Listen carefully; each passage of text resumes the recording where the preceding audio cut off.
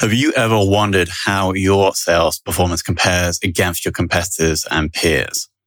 The B2B Sales Benchmark Report provides the definitive guide to what success looks like in 2021. See how you compare in terms of win rate, sales cycle, average deal value, relationships, and engagement. You can see the results and get the full report at ebsta.com/B2B-sales-benchmarks.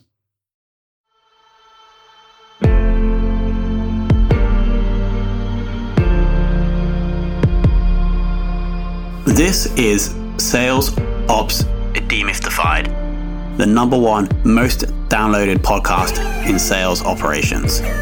We invite the brightest minds in sales operations onto the show to deconstruct the why, what, and how behind rep productivity, forecasting, metrics, and all things revenue. This podcast is brought to you by Ebsta, the leading customer engagement platform for Salesforce.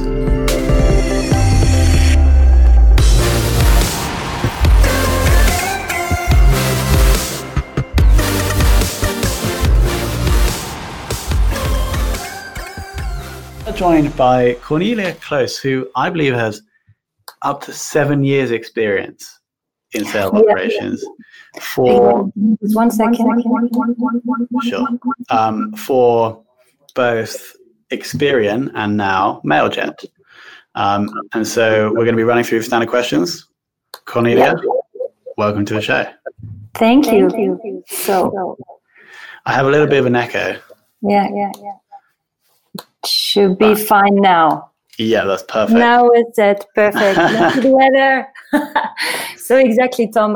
7 years in sales operations. Yeah. Something, that a job that when I started had a lot to do with finding reports, creating reports, making sure the data quality in the CRM is fine, and this was pretty much it. Yeah. So I had the luxury, that I was already quite international. So this was my quality that brought me into sales operations, actually. Interesting, because that's actually the first question is, how did you get into this? Exactly. So I have studied and lived, the people that know me know that like almost everywhere. I also worked in London just after my studies in the Netherlands and France. Mm-hmm. So I always had, a quite international profile. And this actually helped me to get into my first sales operation job because it was a job for EMEA right away. Okay. So, in my first job in London had nothing to do with sales operations, but more business analyst. And because I guess they understood that I was quite good with data. They said, okay, the rest we can handle, and we will learn it to Cornelia. And so I got into sales operation job, and just after 1 year, I think it had a lot to do with something I didn't know at the time. Okay, but I had quite the soft skills for this job. Okay, and so I was quite successful, and I went up the ladder and became a more, let's say, strategic sales operation. Okay, for Experian, and this gave me a lot of insight. We had a big team also because it was an international company, and that was great. And then this is now my third experience as a sales operation. And as you probably have heard, from many sales operation people, it's always a different job, right? So it really depends on the maturity of the company, but also, what has already been set up before you come, or what is the purpose, for your arrival. And so now I'm more in a let's say, scale-up position. Exactly. Cool. And what is the current tech stack? We are not using Salesforce. Okay, I guess we're one of let's say the rare people that are not using Salesforce. And the funny thing is actually that we used to have Salesforce. Mm-hmm. This was before my time. Mm-hmm. Not that I changed it. Okay, this was a decision, more strategic decision, because the people were not ready yet for Salesforce. Okay, the company where it was in the maturity phase was not ready, and when I saw it, I also felt like it was like a Porsche. Okay, you have a beautiful Porsche for a Sunday afternoon, but you actually don't know how to drive it, right? So you just sit there and it's looking nice, and you could do all these things, but you don't know how to use it. Okay, so we now have a CRM that me as a German would call more like a Volkswagen. Okay, so it's solid, it's robust, it does its purpose. Okay, we have an integrator, so that's really cool, because we are I'm constantly talking to them, updating things, and our sales process until now was quite dynamic. Okay, so this was really cool. You're managing the CRM, right? No, I haven't. It's called it's Sugar. No, but Sugar. You're perfectly managing. Oh yes, CRM. Exactly. So I'm the CRM administrator. Exactly, and I'm really happy because it's not only the sales team actually that is on the CRM, because we have also brought in the last 2 years our whole account management, so CSM, customer success management team on it. Mm-hmm. And also our marketing team, which for some, might seem very obvious, but they weren't there at the beginning. Okay, it was really a, let's say, forecast pipeline management tool. Mm-hmm. Okay, and now we see it more as the point of truth. Yeah. Okay, for many different departments. Exactly. So now we have the latest victory is the product team. Okay. And we also have now some administrative people in the as a license. They have a license to find to what I said. The point of truth is there. Exactly. And apart from this, we are using a Sales Navigator. We have a very big focus on outbound. And funny enough, we actually. All my sales team already had a Sales Navigator licenses, okay? But I wasn't really aware of, okay? So not all, but let's say 80%, okay? Mm-hmm. And it was actually LinkedIn who called me last year telling me this, Did you know that your team, I'm like, yeah, I know from some, and also they told me, and did you know that they're actually really good, And I'm like, no, you tell me, okay. Great. Really good success story, because we then were able, with LinkedIn actually to be like in a pilot phase and to manage all the licenses. Okay. And to be able then to see how the sales are using the tool. Okay. Mm-hmm. How active they are on LinkedIn and where we can help. To maybe have better researches for people, have better post content, how to interact with the people. So this is really great. Yeah, and apart from this, we are always testing some tools, but we haven't really found yet. The best automation tool for emails, for example, or others. So it's really basic, like the Italian cuisine. Okay, 3 ingredients. It's the CRM, a Sales Navigator, and let's say Excel. Okay. Yeah. Or a Google Sheets, okay, to really put all the information together. Yeah, so it's like the pasta, cheese, and egg in a carbonara, but when combined together, they're really, really good. I think we found the quote already for your podcast, Cornelia. Awesome. Okay, cool. So staying with the CRM, I assume you're probably responsible for data quality, being the CRM owner. What are your current sort of best practices for ensuring that you do have good data in the system?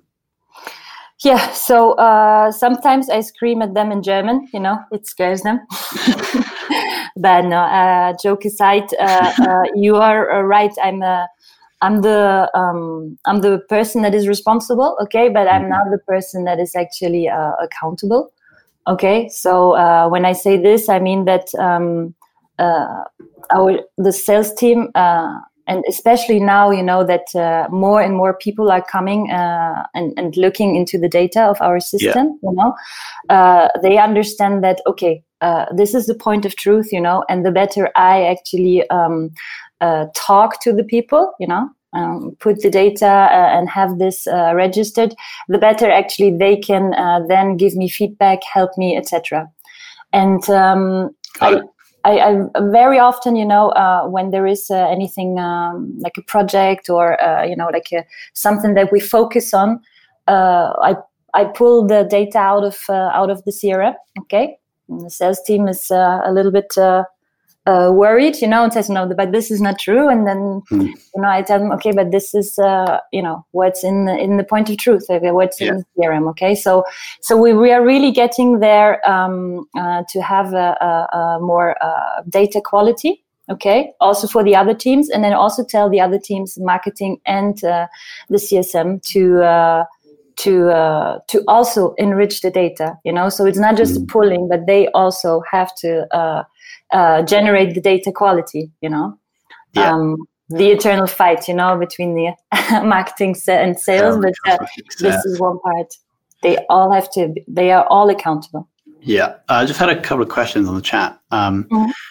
Two, what would you say, this is from Josh in our team, what would you say are the fundamentals of sales ops? Now, that's a very big question. And then the other question was from Jack. What are the key things to consider when building sales processes? Now, I'm not sure which one you want to tackle, and if you want to tackle them both now, but sure. I mean, the fundamentals.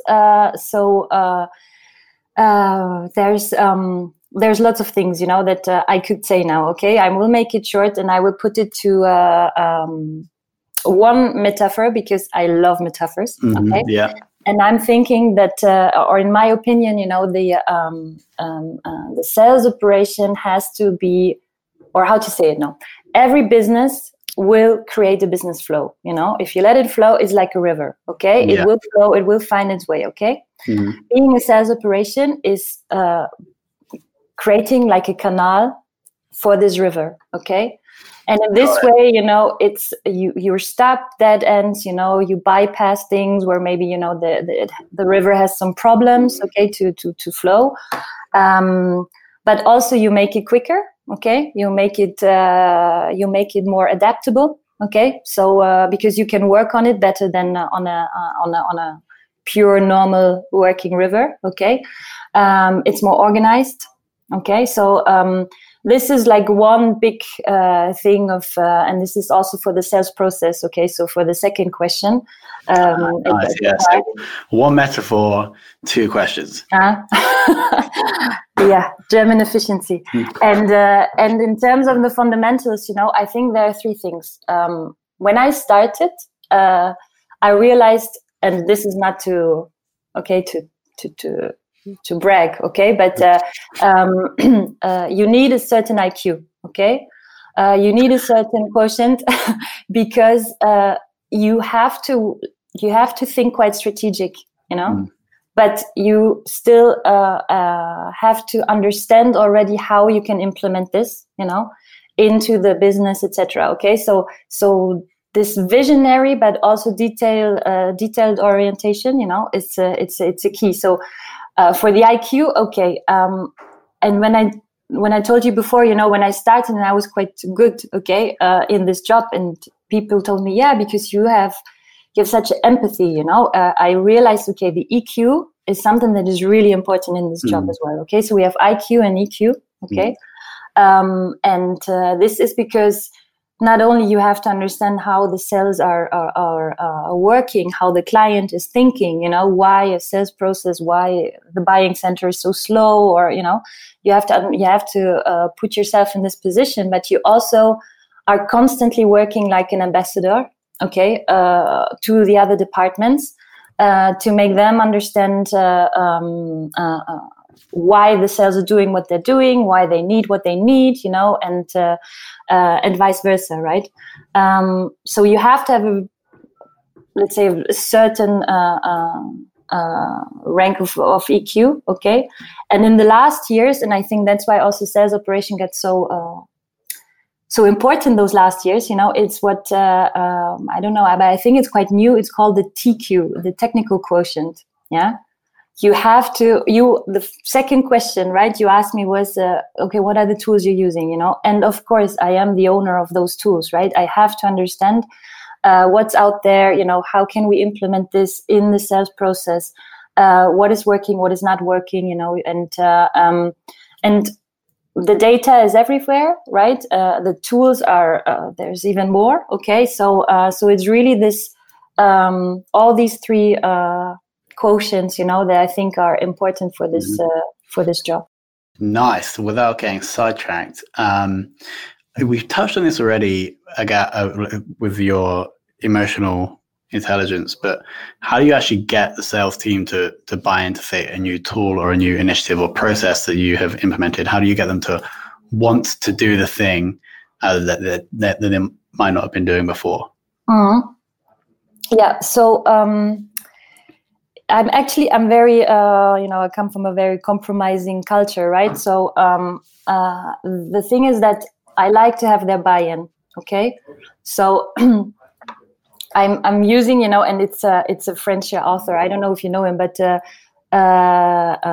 he wrote the Petit Prince, Exupéry, Saint-Exupéry. Unfortunately, don't worry.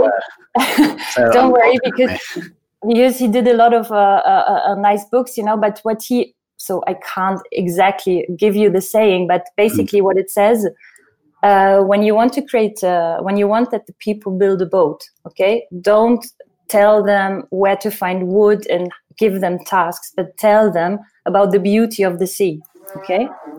And so with this, to have this vision also in sales ops, right? Why do we need this tool? Why do we want to have this report?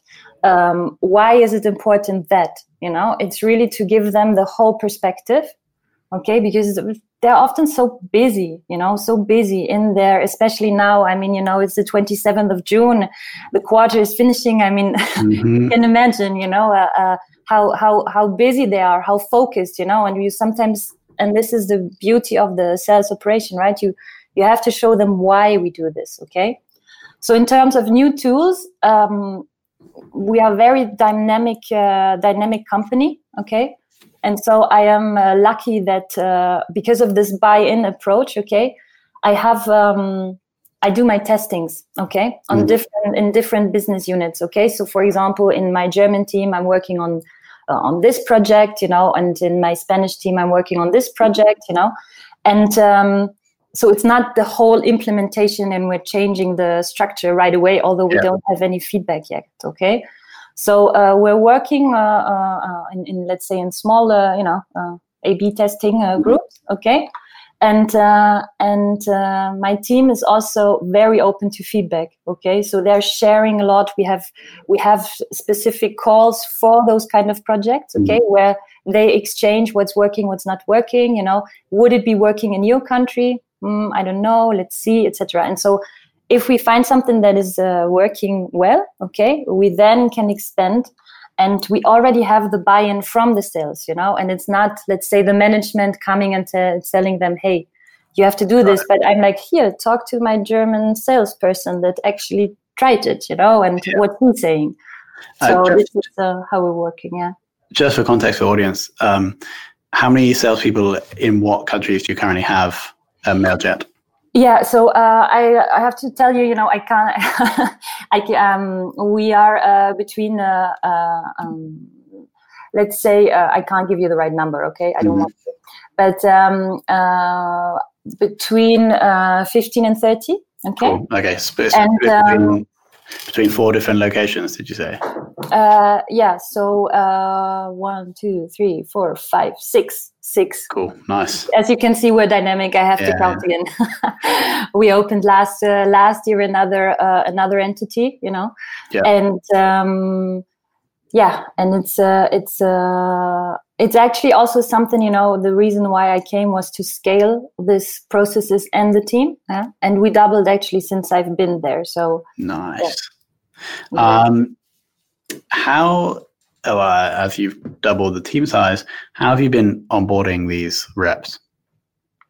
So one thing that is really cool, and and that's the thing with sales operations, it really depends on the company. Okay, I am involved in the recruitment. Okay, so I am because I have the strategy and I have the system. You need the staff, right? So because I have all these three in terms of sales operation, I'm closely involved in the recruitment. Okay. So I already know the people, I already know how we can onboard them, etc. And then we have an onboarding week, okay, that is organized where they touch every person, every department, okay, and have the introduction with the people that are working there, because we have a lot of satellite offices, okay. So connection, relationship is really important because there's a lot, digital communication going on afterwards. Okay, so we do this and we bring them to the headquarters, and they get, if possible, a buddy, okay, in the sales team to help them, because I am the operations person, right? So there's other things, that they don't tell me. I don't want to know. Yeah. I don't know. But it's just the daily life, right? I follow them the first 2 months, even if it's just 15 minutes call, but it's a daily call, and then it turns into a bi-weekly call, so because there could be questions, that they come up later, etc. And one thing that actually is really cool, and that also, let's say, helps us a lot to motivate the people, is that we have an annual award of the fastest signature after arrival. Okay, so This is really for our rookies, because we want to have them up to speed ASAP, also, right? But we calculate, since they are there. Yeah. And when they do their first signature, what was the fastest? Like, what time? The record is on 22 days.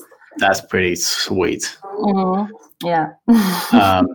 Okay, awesome. And then once these people are onboarded, how do you then make these reps more productive? Yeah. So more productive is. It's kind of how we implement the processes, right?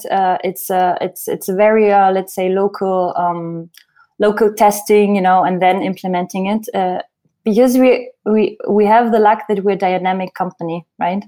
And with this, of course, it also means results have to come quick, right? But we can adapt, and I think the people, that the salespeople also, in terms of a mindset, that we are searching, are also aware of this, okay, and are open to this. So I have this luxury, but it's very often, we exchange a lot with the teams. Mm-hmm. Because we have these different cultures, and sometimes it's not working at all because it's different cultures, and sometimes it's exactly this that makes a difference to a local competitor, or a very global competitor that only has one way to go to serve all. Okay, so yeah. That's quite interesting. So you've had like a process that was working really well, let's say in France. And then you tried to implement the same process, let's say in Spain, but then it wasn't quite working. Now, due to a cultural difference. Can you share like an example of, if you have one, of like the cultural difference that was actually making that change? Because it's quite interesting, right? These people who actually live relatively close are so different that a process would work in one place but not the other.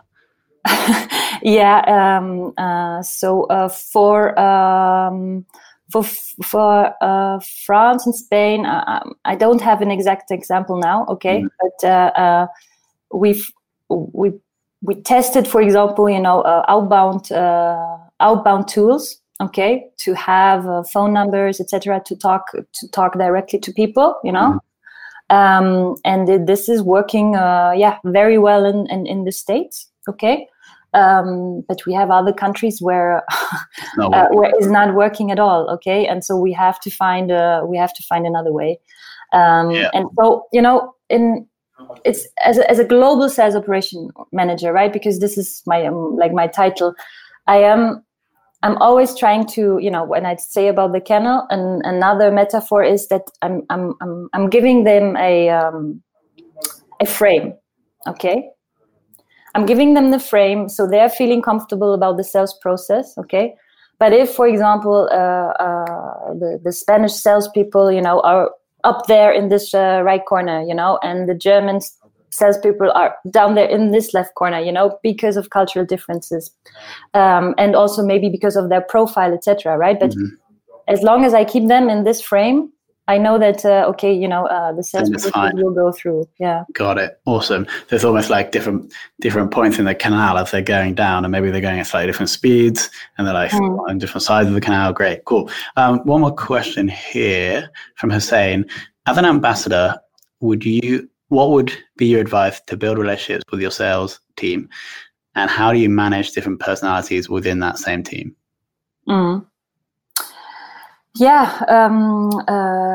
Good question. So I think one thing is that you have to be present. Okay. And it's honestly, and I've seen this in I can say now in my 7 years of experience, but it's not just going over, being there for one day, having meetings with the team and then going back. Or let's say it is not working if you don't have a regular relationship with them, okay? Because, this is not their daily life when you come over, right? When you come over, everything is clean, they come clean at 8:30, they're there, and it's not, it's maybe not what the daily life looks like, okay? And this, their pains, etc.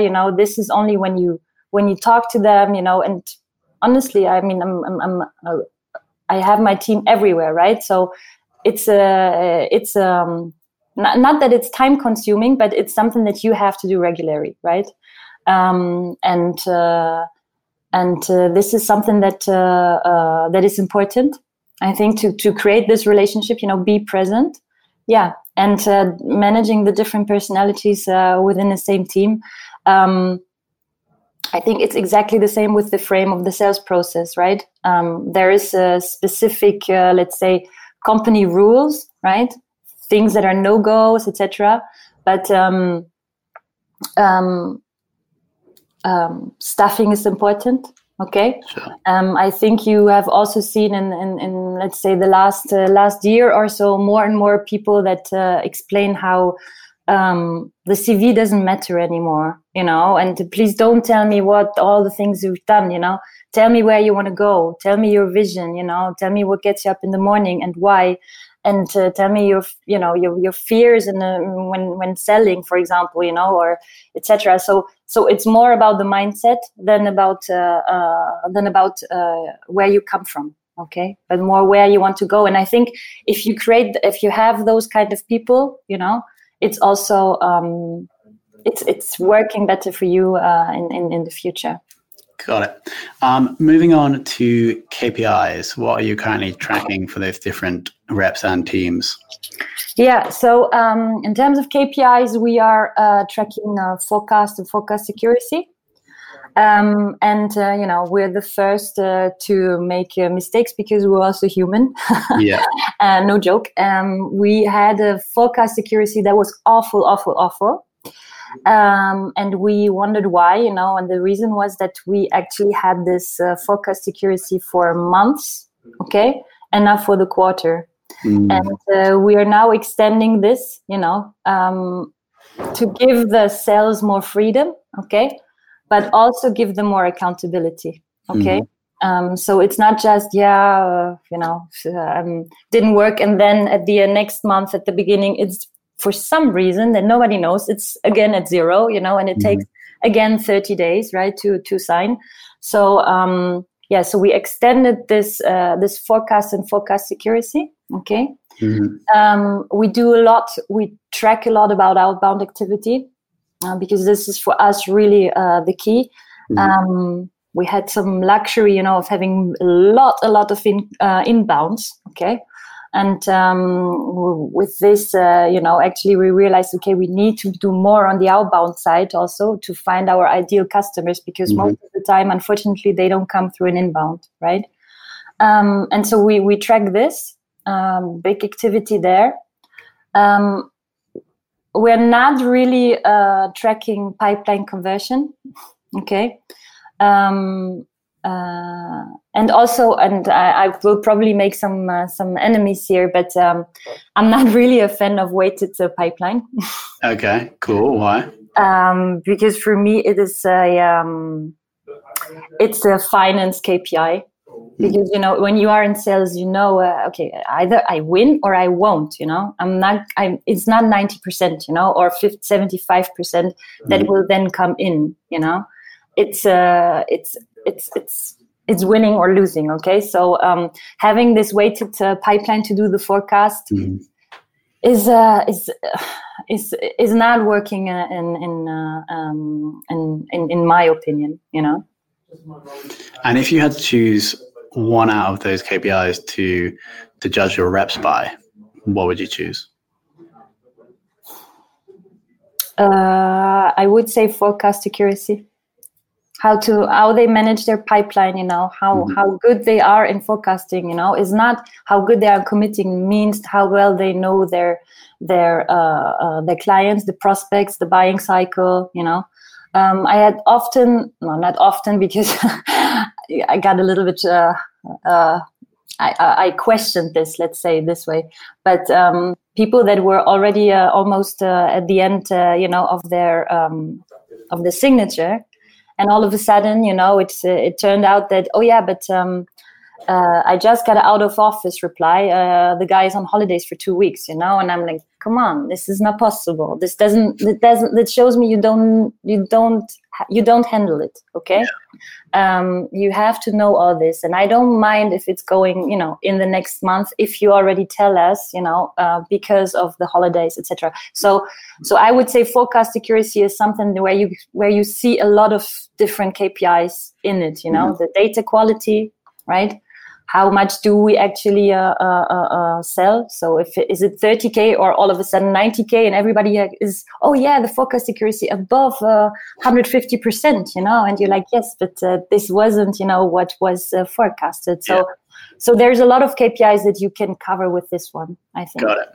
And final question, who has taught you the most that you know about sales operations?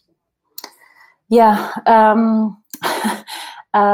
So in the last, I would say in the last year, I have met a lot of sales operation people. And because, I guess a lot of people have the same issue as me, that I'm all alone. Like, who can help me? The sales are having their position, the sales managers having their position, but as a sales operation, right? So I was seeking a little bit of also what's out there. Yeah. And in this way, I found a lot of really interesting people, all with different backgrounds, from finance, from marketing, from sales, in different companies, where sales operation is defined differently. Okay.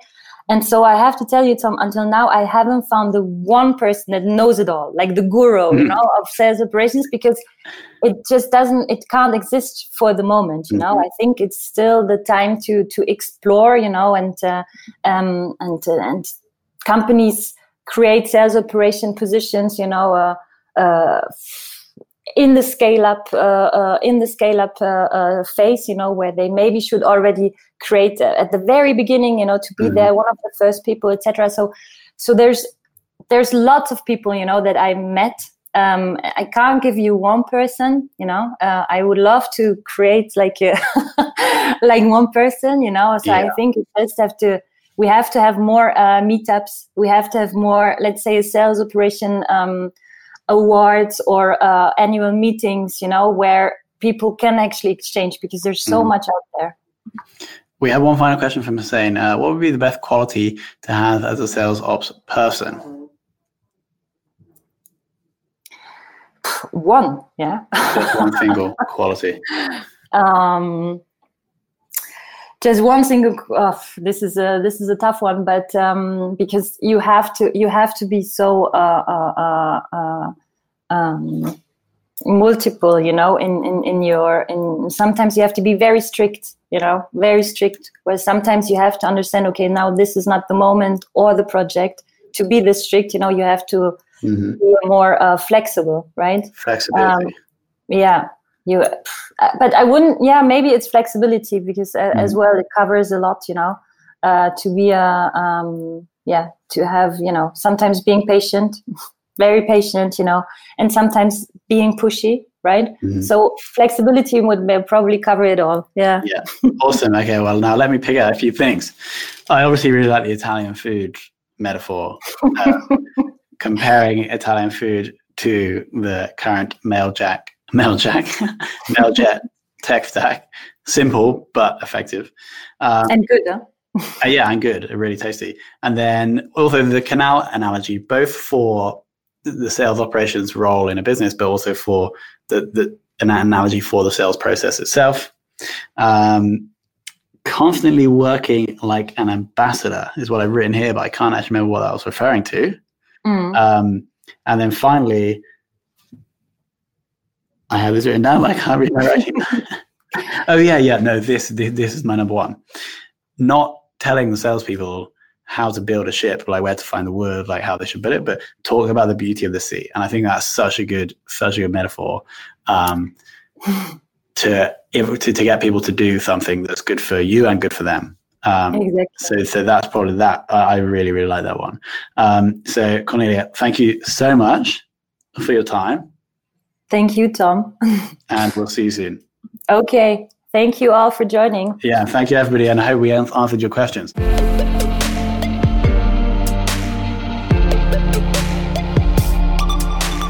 Thank you for listening to this episode of the Sales Ops Demystified podcast. If you are listening on a podcast listening application, then please subscribe, rate, and review. And if you have any questions about the show, if you know a guest, or if you have any questions about sales operations, just hit me up at tomhunt@ebster.com. That's tomhunt@ebster.com.